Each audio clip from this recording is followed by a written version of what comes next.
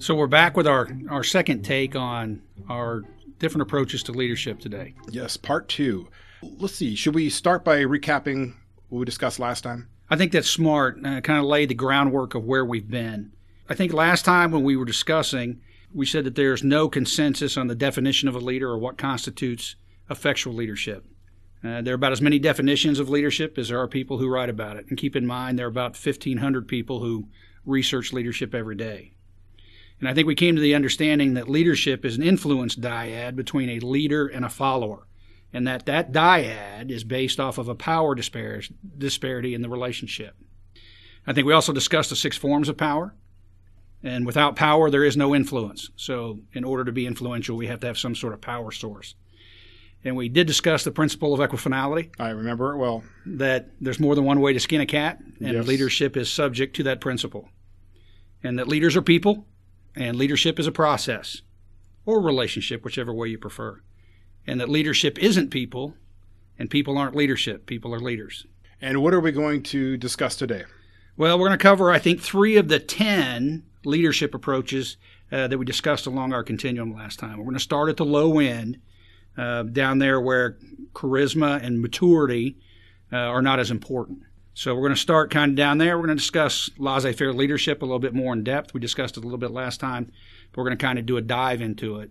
Okay. And kind of come to some conclusions about what laissez-faire leadership is. Now, we talk about laissez-faire being at the low end of the spectrum. You say it has to do with low end as far as maturity or charisma required. But I remember specifically going back to the full-range leadership theory by Bruce Avolio and Bernie Bass, and they did specifically cite effectiveness. So I don't know, what are your thoughts on that? Is he right that it's a less effective form of leadership? Yeah, and we're going to discuss it here as part of laissez-faire, along with some attribute approaches and some behavioral approaches. So those are the 3 we're going to cover today. So I think let's jump back into laissez-faire because we discussed it last time.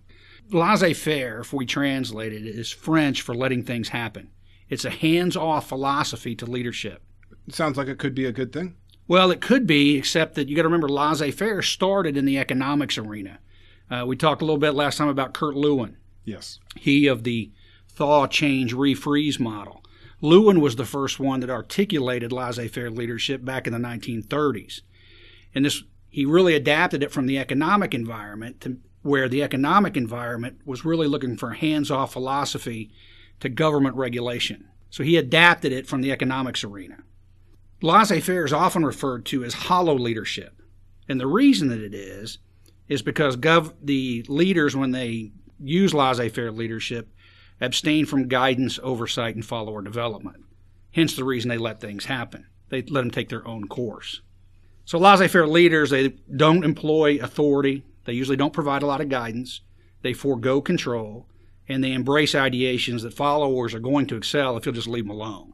Again, that's where we get this French for letting things happen.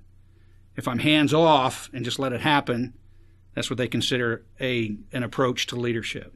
There are a lot of people who basically are trying to rehabilitate laissez-faire leadership and show it in a positive light, and they point to it as being delegative, which it is, hands-off, which it is, and preserving follower freedom of action, which it does.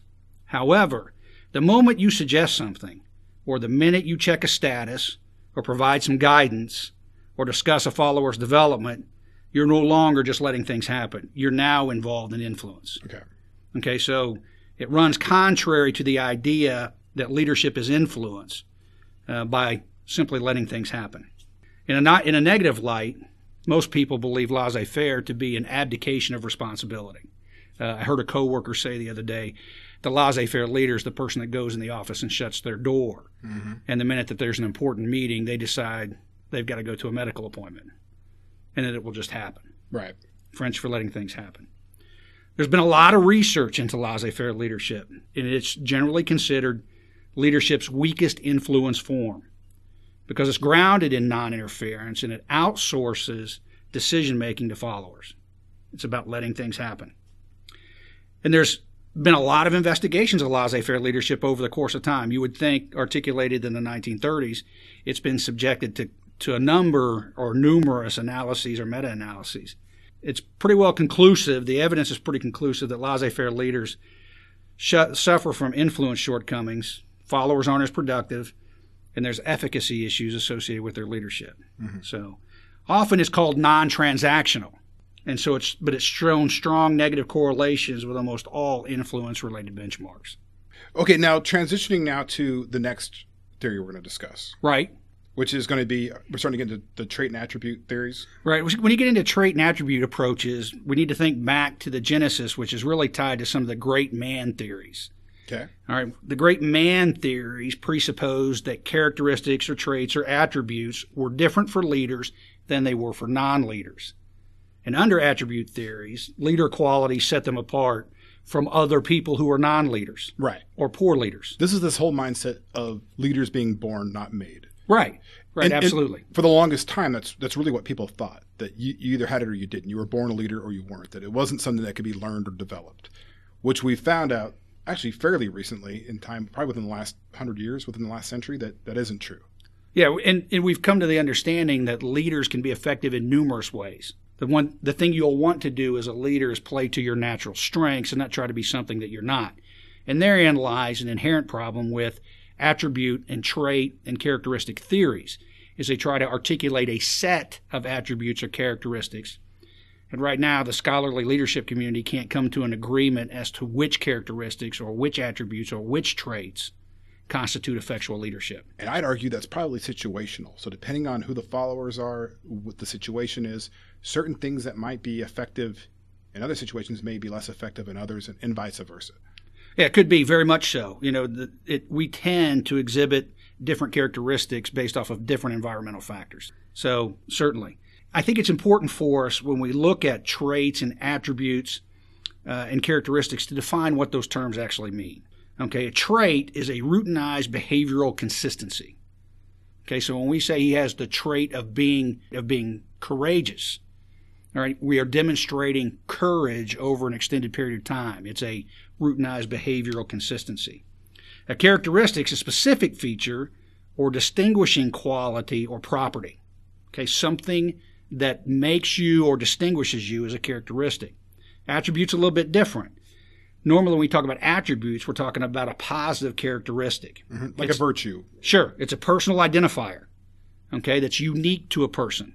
So when we talk about an attribute, we're talking about unique attributes that set someone apart. ADRP 622 doesn't define an attribute for us. It simply says an attribute is what a leader is. Are there some specific theories around these traits and attributes you'd like to discuss? Yeah, and I think the thing that as we start to look at the trait and attribute approaches to leadership, it's important to know that this thing that we've articulated characteristics and attribute theory since the 1930s. A lot of studies have gone into trait and attribute theories when it comes to leadership.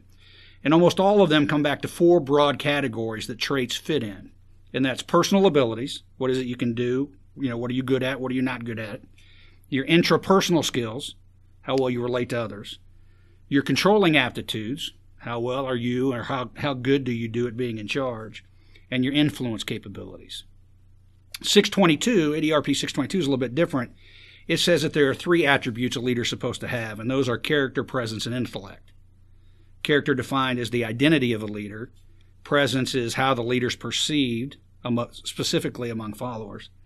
And then their intellect, the mental and social faculties a leader has. But like I said, now there's no consensus amongst leadership scholars. Now think about it this way. There are 1,500 leadership scholars who research the topic every day. They can't come to a conclusive definition of what leadership is. Right. Okay.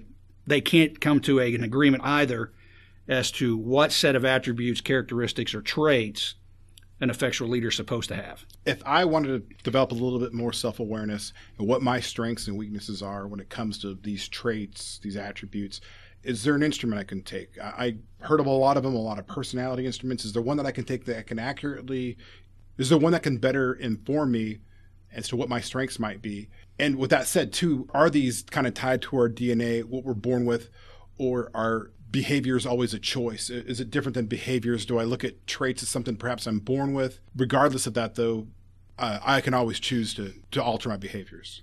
Well, certainly. Now, remember, we're staying with the traits and the attributes. Okay. Okay, so when it comes to traits and attributes, there's two different schools of thought. One school of thought says this is the set of traits or attributes you're born with. The other is that you can learn specific attributes or traits or develop them, such as like a muscle. Okay, so, you want to have big biceps, you go to the gym, lift a bunch of weights. Right. Okay, you're born with the characteristic of, I have the potential to develop, this muscle or this attribute. Right. Now, probably the best, if I was going to guide you down the road toward an attribute theory or an attribute approach, I would probably say that the 5-factor model, which was developed in 1961 by Ernest Tupis and Raymond Crystal, is probably the most mature and well-developed trait and attribute theory when it comes to leadership characteristics. Okay, so the 5-factor model, we'll get into that in a minute, and that you can either use the acronym OCEAN or CANOE. I think we'll probably use OCEAN today. And that is the only psychometrically valid personality instrument that I believe the APA uses. The other instruments out there aren't the ones that are rooted in the science. They don't have the depth of the statistical conclusions that the 5-factor model has. Is that the case? Yeah, the 5-factor model is developed in 1961. It's got almost 6 decades of psychometric history behind it. What you find is regardless of how you want to characterize the 5 attributes or characteristics, almost all the research comes back and points at those 5 in some form or fashion. Even though it's been subjected to, there's literally mountains of research data on the 5-factor model. Right. And almost all of them return to the original 5 factors as articulated by Tupis and Crystal. So over history, it seems to be the one that has the deepest psychometric history behind it. Let's talk about that OCEAN acronym then. So it stands for openness, conscientiousness, extroversion, agreeableness, and neuroticism. Right. All right. Okay. Let's start with the first one then, openness. What is openness? All right, if you're looking for a definition of it, it kind of describes a person's depth and breadth of their intellectual curiosity and their preference for novelty and variety. Okay. All right, how willing are you to try new things? How willing are you to be open to new experiences? Now remember, when you get to the 5-factor model, each one of the factors kind of has a negative face and it also has a dark side. Right. When we're talking about openness, if we said it has what its good face is, or what its face of high openness is, it's people who tend to dream big and pursue self-actualization. Okay, they're open to new experiences. People who are said to have low openness tend to be hard-headed and are very rigid.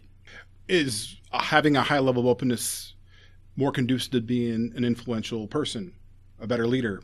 Well, I think if we're going to talk about lifelong learning as an attribute of an effective leader, I don't necessarily know that you can be a lifelong learner and have low openness. I think you have to have high openness, I think, in order to be a lifelong learner. And that's openness to new ideas, new experiences, new knowledge. Okay. Right.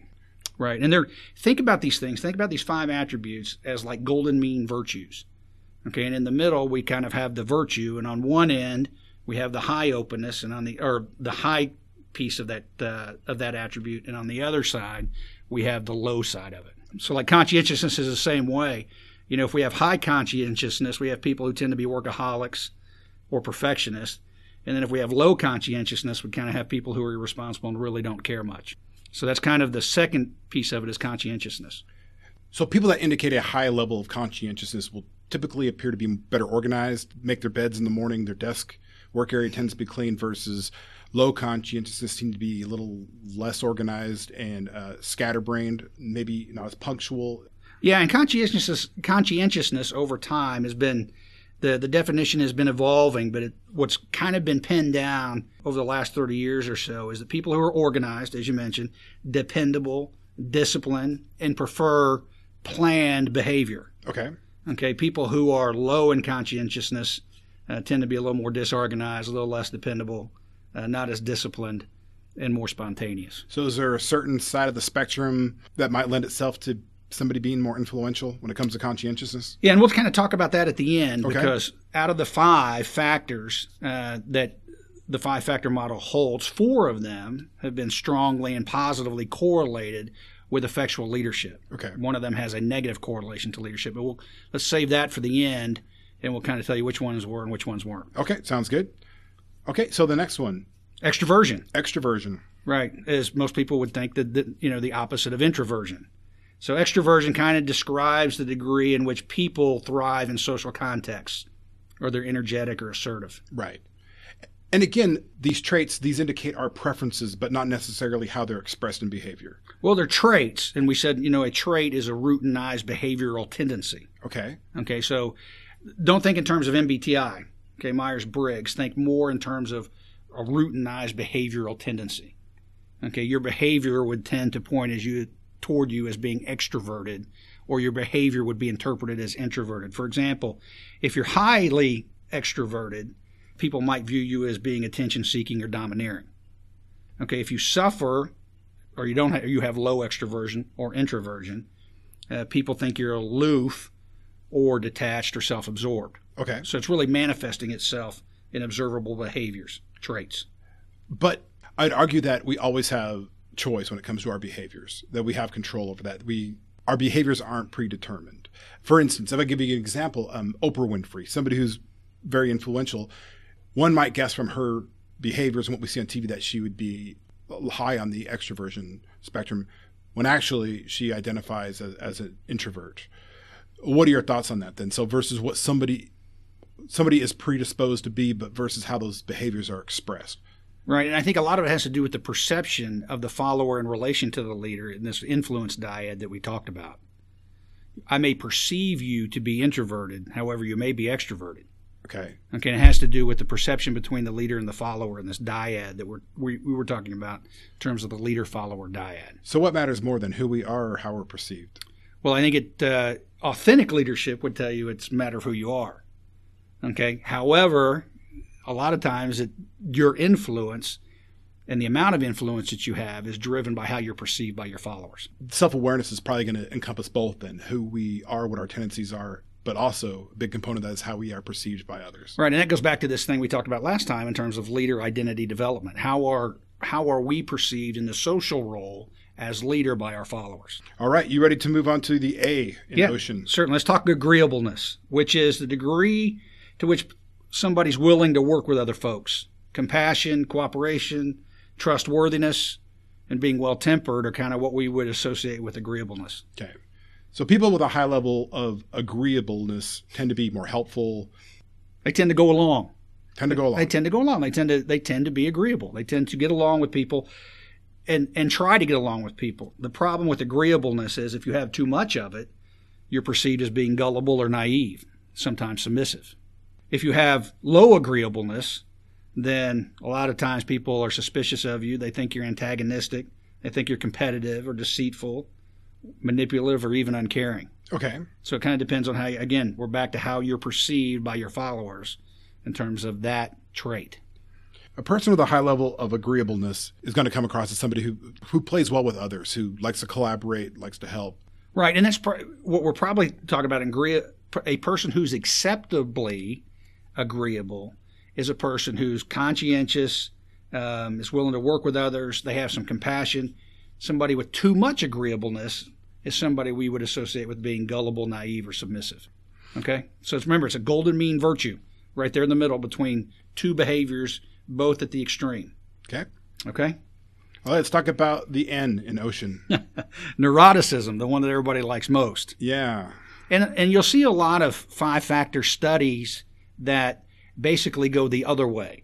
Okay, instead of talking about neuroticism, they'll talk about a person's stability. Okay, neuroticism being one's instability or their tendency to be prone to psychological stress. Okay. So when we talk about neuroticism, that's what we're really talking about. And we're talking about a person who is sensitive and nervous versus a person who's secure and confident. Okay, that's kind of what we're looking at here in terms of neuroticism, or the two sides of the coin. Okay, so even-keeled versus somebody who's easily upset, easily irritated. Exactly right. Stable and calm versus being excitable and insecure.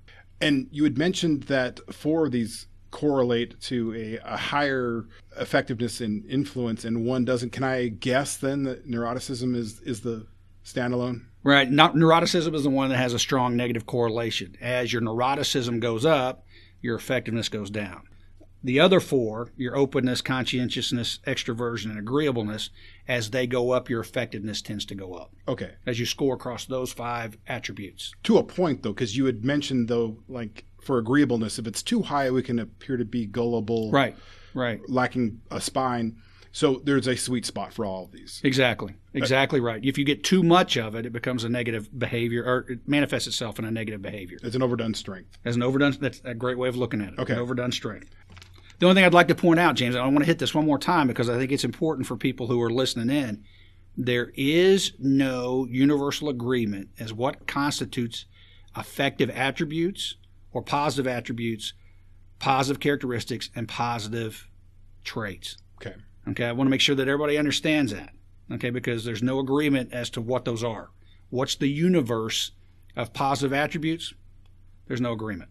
So it's probably best then, again, to use these tools to assist in our own self-awareness and leverage our strengths. How can we polish or refine our strengths and not try to be something that we aren't? Yeah, as a general rule, I think anytime we focus in and operate in accordance with our strengths, I think we're much better prepared to lead. I think the worst thing we can do is to try to be something we're not, because then we lack the authenticity that leaders ought to have. All right, let's talk about competency and behavioral leadership approaches. Okay, that's great. Now, before we talked about attributes or traits or things that are a part of your makeup that make you effective as a leader, here we're talking about the things that you do, the behaviors you engage in, the conduct that you undertake. And that's what we're instead of talking about qualities, we're going to talk about how you act or how you conduct yourself. All right, and this assumes that effective leaders have different behaviors than ineffective or non-effective leaders.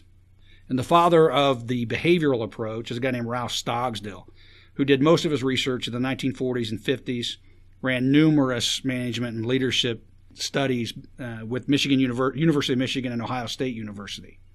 Now, prior to Stogsdill, almost all discussions about leadership focused on attributes and traits.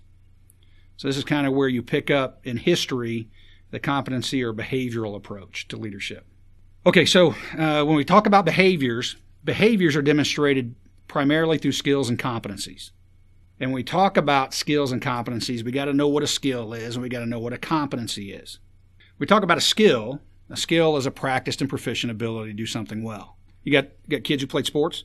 Not yet. They're too young. You played sports growing up?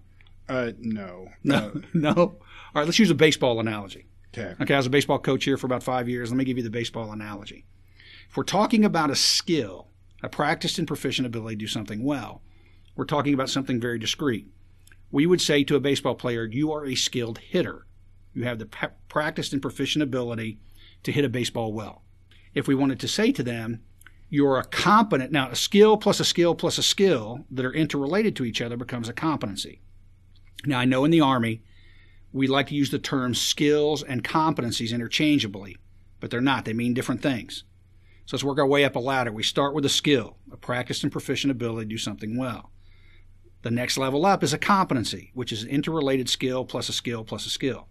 So back to our baseball analogy. If I were to say, you are a competent offensive baseball player, that means you could hit the ball, you could run the bases, you could bunt, you could steal a base, all those things associated with the offensive portion of the baseball game. We would say you're a competent offensive baseball player.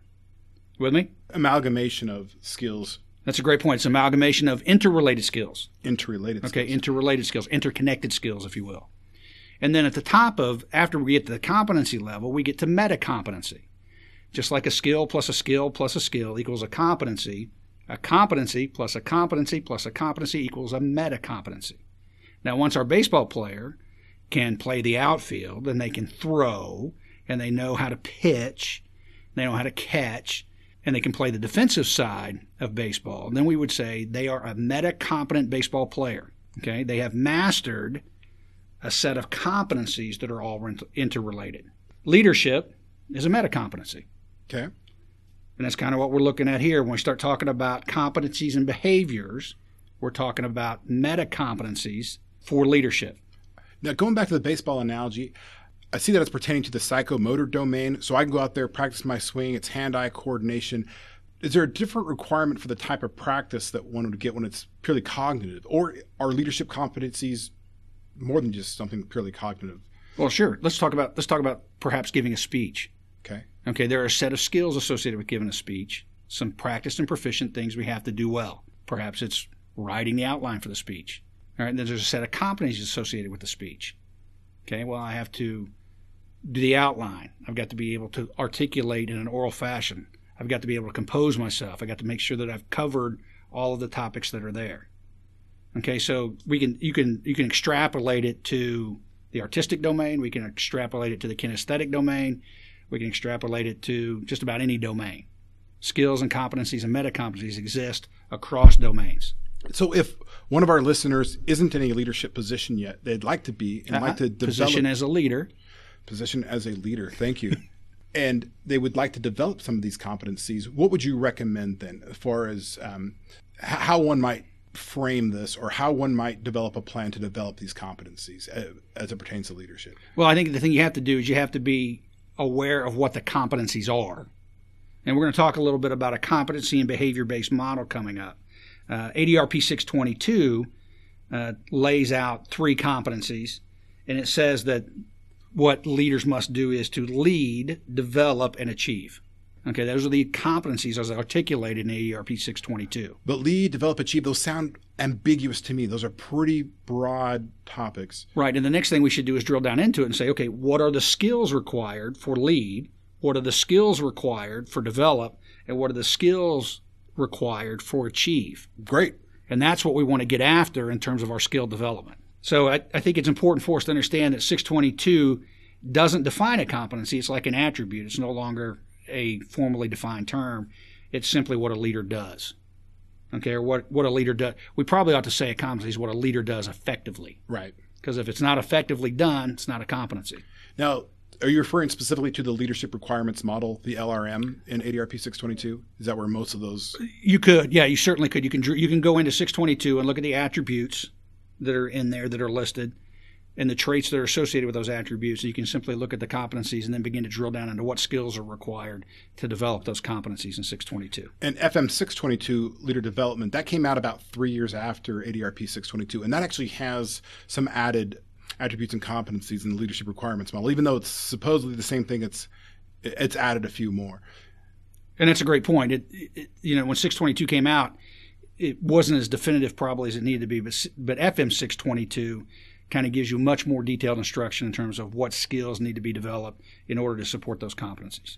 Now, just like we talked about in the attribute theory, when it comes to competency or behavior-based approaches, again, the scholarly leadership community has not come to a definitive answer as to what constitutes the competencies or behaviors you're supposed to portray or be able to do. Again, it kind of leaves itself open to some interpretation.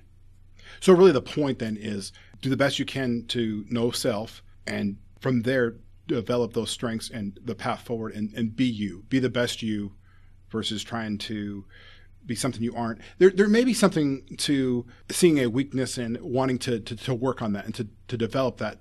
Now remember, we talked about the return on investment when it comes. Let's talk for a minute here about the return on investment associated with deficit remediation, vice building our strengths. The return on investment when it comes time for us to reduce a deficit, to deficit fix, to fix a shortfall, okay, is much harder than it is if we develop you in accordance with your natural strengths. Okay, the return on investment is much lower because we're working against what it is you're probably naturally inclined not to do. Right. All right, we want to develop you as a leader in accordance with your naturally imbued strengths. You may not be transformational in nature. And as a result, to try to turn you into a transformational leader is probably going to be met with average performance at best. Okay, you may be a servant leader, and you may be naturally inclined to be a servant leader. And if you are, that's where we should spend our time and effort in developing the skills, the competencies, and the meta-competencies associated with being a servant leader. So just for clarity then on your position, so growing up in the 80s, I was told I could be anything I wanted to be. And from what you're saying, that if I only go after my weaknesses, the best I'll ever be is probably average, versus if I focus more on my strengths, I can then achieve that above average, at least in those particular behaviors. That's exactly right. You're probably not going to be the lead guitarist of Van Halen if you're not musically inclined. You're probably not going to paint a Picasso unless you're artistically inclined. Those are natural inclinations. If you believe Howard Gardner's multiple intelligence theory, that people have different talents in different areas. We probably ought to maximize what your talents are and work around those things that you're not naturally inclined to excel at. Yeah, Rath talks about that too in Rath, Strengths Finders, another book. All right, well, let's talk about the worthy leadership model. Okay, great. Because when we talk about behaviors and competency models, the worthy leadership model is probably the best I've come across. So it's developed in 2008 by a company called Leadership Worth Following out of Fort Worth, Texas. Originally published in the Consulting Psychology Journal in 2008. And it's important for us, before we identify the competencies that the worthy leadership model says we have to have, is to define what worthy leadership is. Worthy leadership, as they define it, is the ability to guide, direct, or influence people, there's that term influence again, in a way that has great merit, character, or value.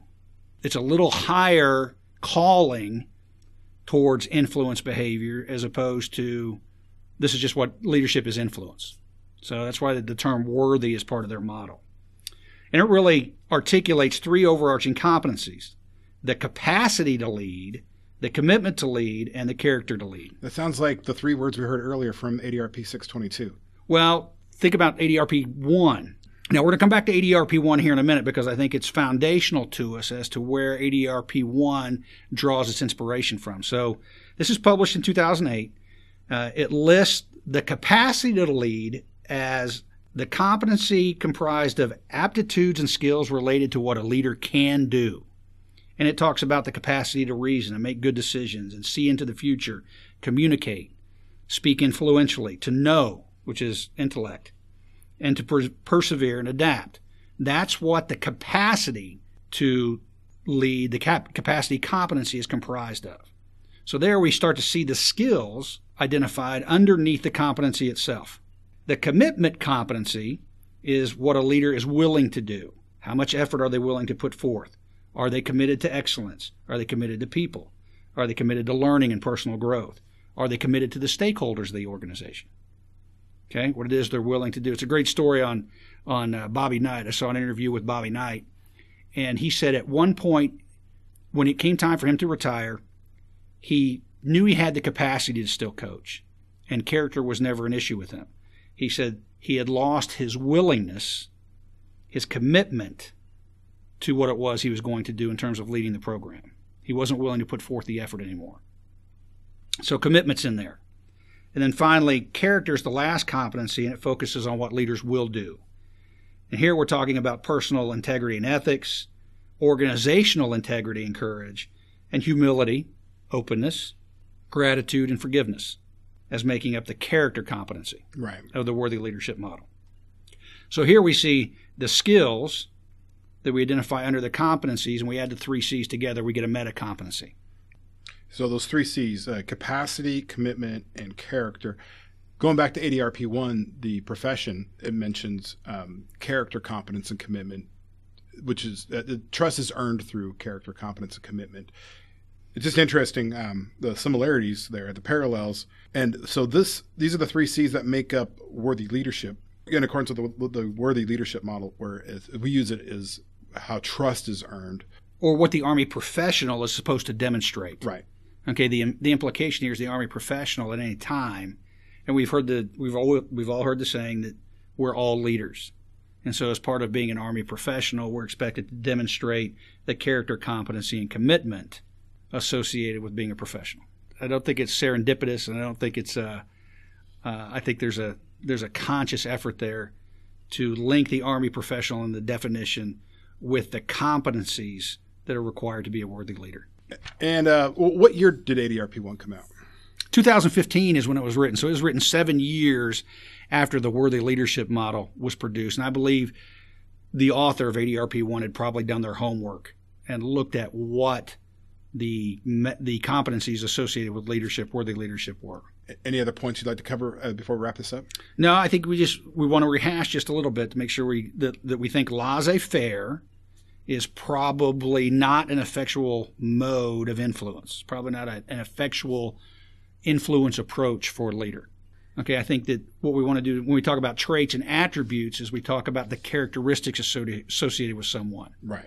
And then we talk about behaviors, it's the conduct or the actions that the leader is going to engage in.